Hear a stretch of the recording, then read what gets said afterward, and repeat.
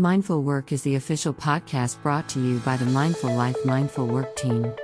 Amidst these rapidly changing times, our conversations will explore the intersection of self-awareness and team performance and help you to optimize your efforts through mindful work.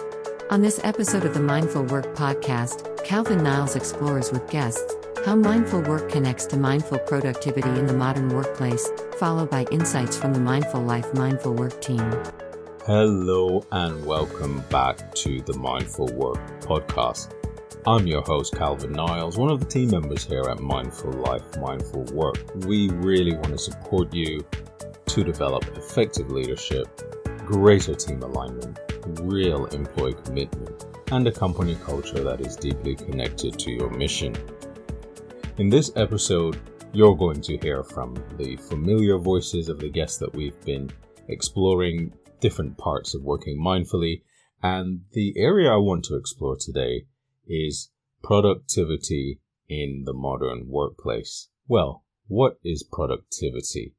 It's something we hear a lot now in modern vernacular around how much are we producing in our work. Now, of course, when we were working on farms, then our produce would be apples and pears. They would be vegetables, eggs, animals. When we were making tools and physical items, but now we're in the digital world, what does productivity mean? Often it means getting stuff done. I think that's how people tend to use it in common parlance. But actually it is more than that. It is also about what are we creating that is useful? What are we producing out of our efforts that is useful? So I'm going to get stuck into that. We're going to explore the origin of the word productivity, what it means to be productive now, and how can we be more productive. But before we do that, we're going to take a mindful pause. Pausing is so very important. So wherever you are in your day, just take this moment, take this opportunity to pause, to stop doing what you're doing, just for an instant even, can be really useful. So if you're standing, just maybe noticing yourself standing. If you're seated or walking, notice yourself doing these things. And pausing is more qualitative than a stopping per se. So just notice the quality, the restfulness that can come when we sort of make a deliberate intention to do things differently, to take a break, to pause. So notice yourself in space, again, whether you're still or moving. Notice that when you notice in a new way, things feel new. It's so important as it enlivens or refreshes our experience of the present moment. So again, that deliberate intention and capacity we have to notice things in a new way brings them to life in a new way for us, even if it's something that you've done over and over, or it's the same walk, or it's the same desk that you sit at. When you pause and make this deliberate intention and effort to see with fresh eyes, it changes things. So let's just take a minute in silence, whether your eyes are opened or closed, to pause.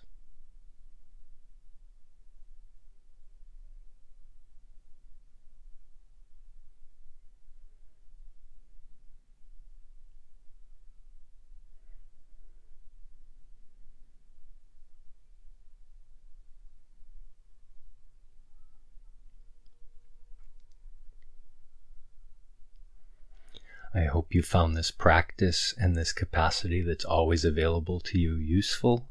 Hopefully you can carry out it throughout your day in some way. Have a wonderful day of practice. So grateful that you could take this mindful pause with me. Now, let us explore this subject of being productive in the modern workplace.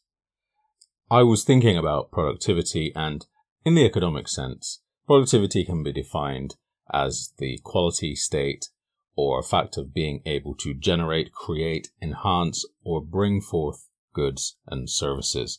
That's according to dictionary.com. The root word, obviously stemming from being productive or productive, serving to produce, and directly from the medieval Latin productivus, or fit for production, is what the Etymology Online Dictionary says it comes from. But one interesting thing in today's modern workplace full of distractions and competing tasks, and in many ways, as René Métis said in one of our previous episodes, that sometimes we get so addicted to our task lists, just the act of crossing things off the list is really rewarding for us. But does that mean we're being productive? So, you may have heard such expressions like slow down to speed up, or do less to do more, and all these apparent paradoxes or oxymorons.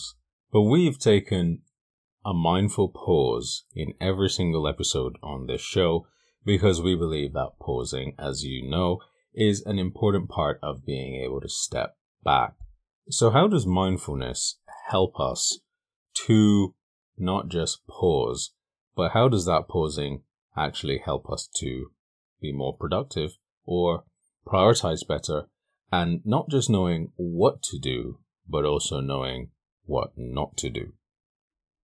When we consider what mindfulness is at its most basic, it's being aware. And I'm Australian, so I'm pretty practical, and we're pretty kind of down to earth with how we think about these things. So I tend not to take so much perhaps of an esoteric view of that, or, and you can, and there's certainly room for that. But I really think about mindfulness as that practice of developing awareness. And of course, we know there's many ways you can do that, and there's many different ways you can approach that, whether that be being aware as you're in this conversation, like I am with you right now, Calvin, or it's, being aware through, say, like a meditation practice or so on. So I think about being aware as that first step. And then we think about how does that actually show up in the workplace? And that can show up in a number of different sites within our working day. So taking a typical, say, white-collar workplace experience, that's most of my professional experience, one of the first things we think about is, say, becoming aware of how you treat your priorities. How do you becoming aware of how you treat your inbox? How do you balance your work and life priorities? In my conversation with Sarah, I talked to her about my whole journey through trying to become an inbox ninja, this inbox management obsessive, and how it became a symbol of productivity.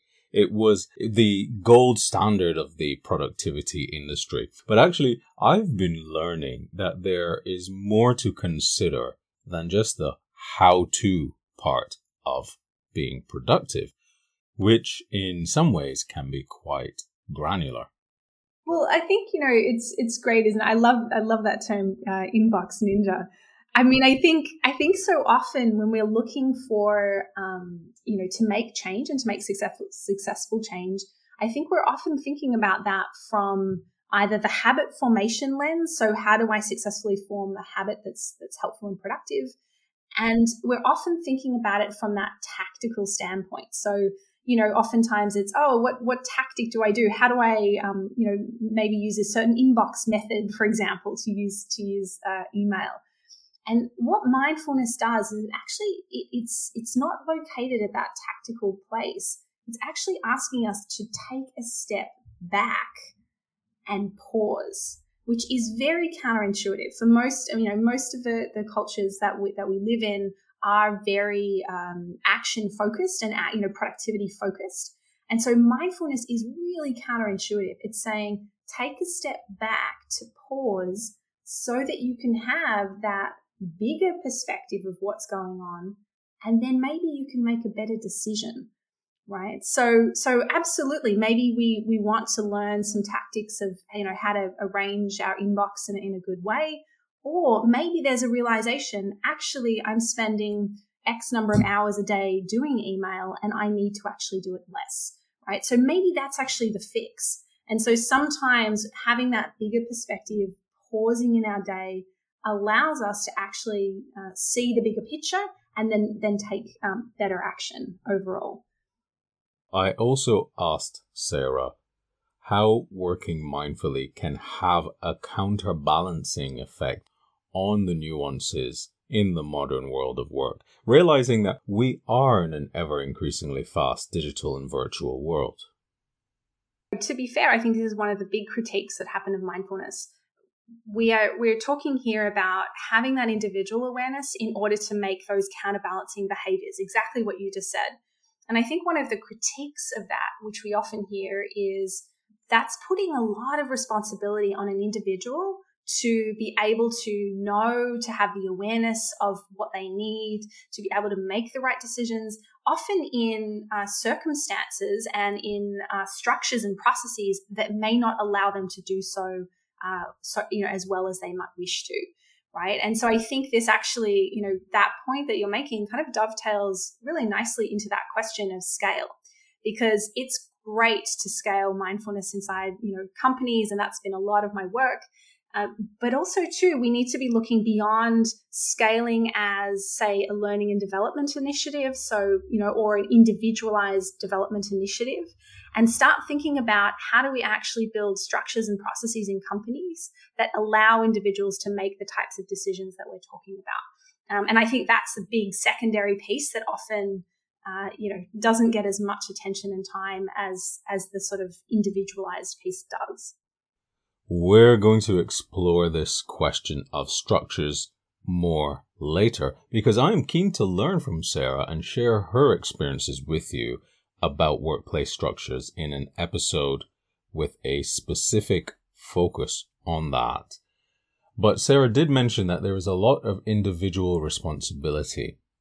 You may remember Katie Gold from previous episodes. So how does Katie feel about individual responsibility and how that really looks in a practical sense when working mindfully?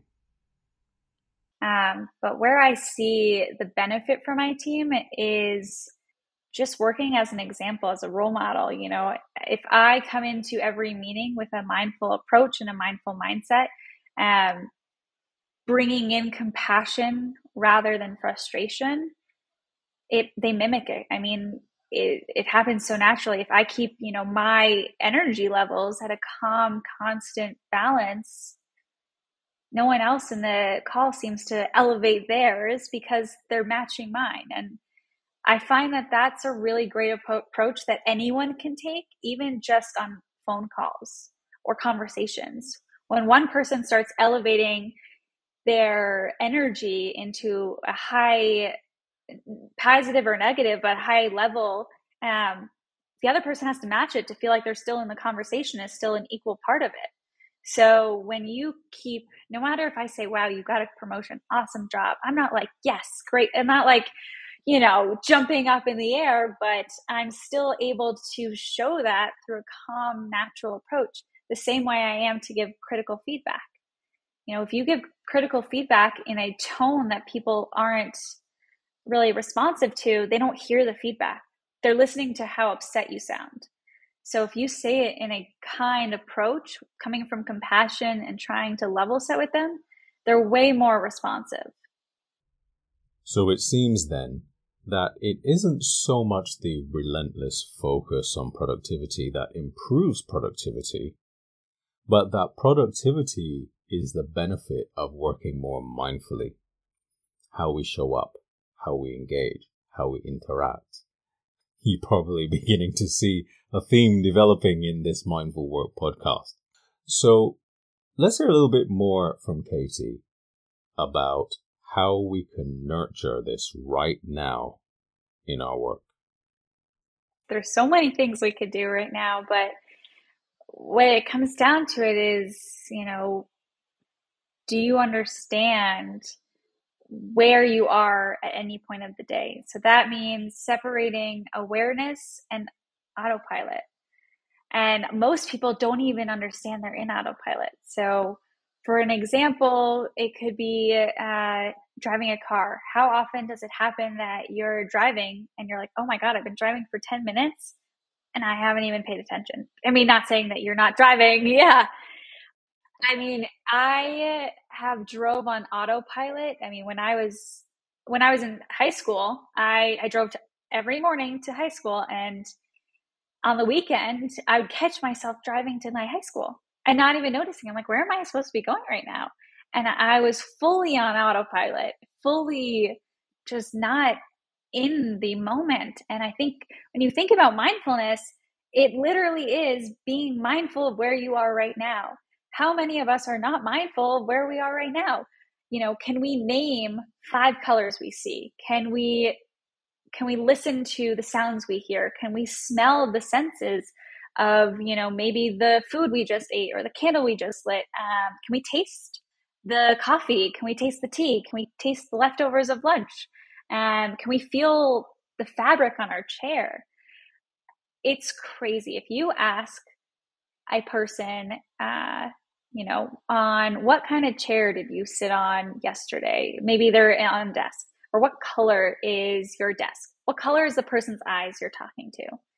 They can't answer it because they're not fully in the moment. They're not fully mindful of everything going on. When you think about awareness and mindfulness, you're thinking about your 5 senses.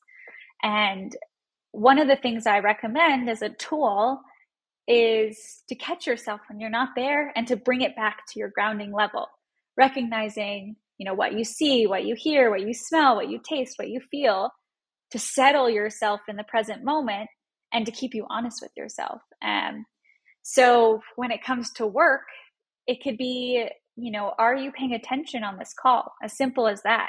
If you find yourself drifting off into a thought about an email that you need to respond to, if you find yourself on your phone, if you find yourself, messaging someone on your team rather than paying attention on the call, you could work on that today. And it could be as simple as putting away your distractions. So one of the things that I'm trying so hard to work on is moving my phone away from me. I have an Apple Watch, so I get all the notifications I need on my Apple Watch, but my phone is such a distraction. Social media is such a distraction. So setting myself up for success might look like clearing out my desk, making sure there's no clutter. When there's no clutter in my physical space, there's less clutter in my mind. It could look like when I'm on a meeting, to make the meeting my full screen view, so there's nothing else that pops up. Turn off notifications during meetings.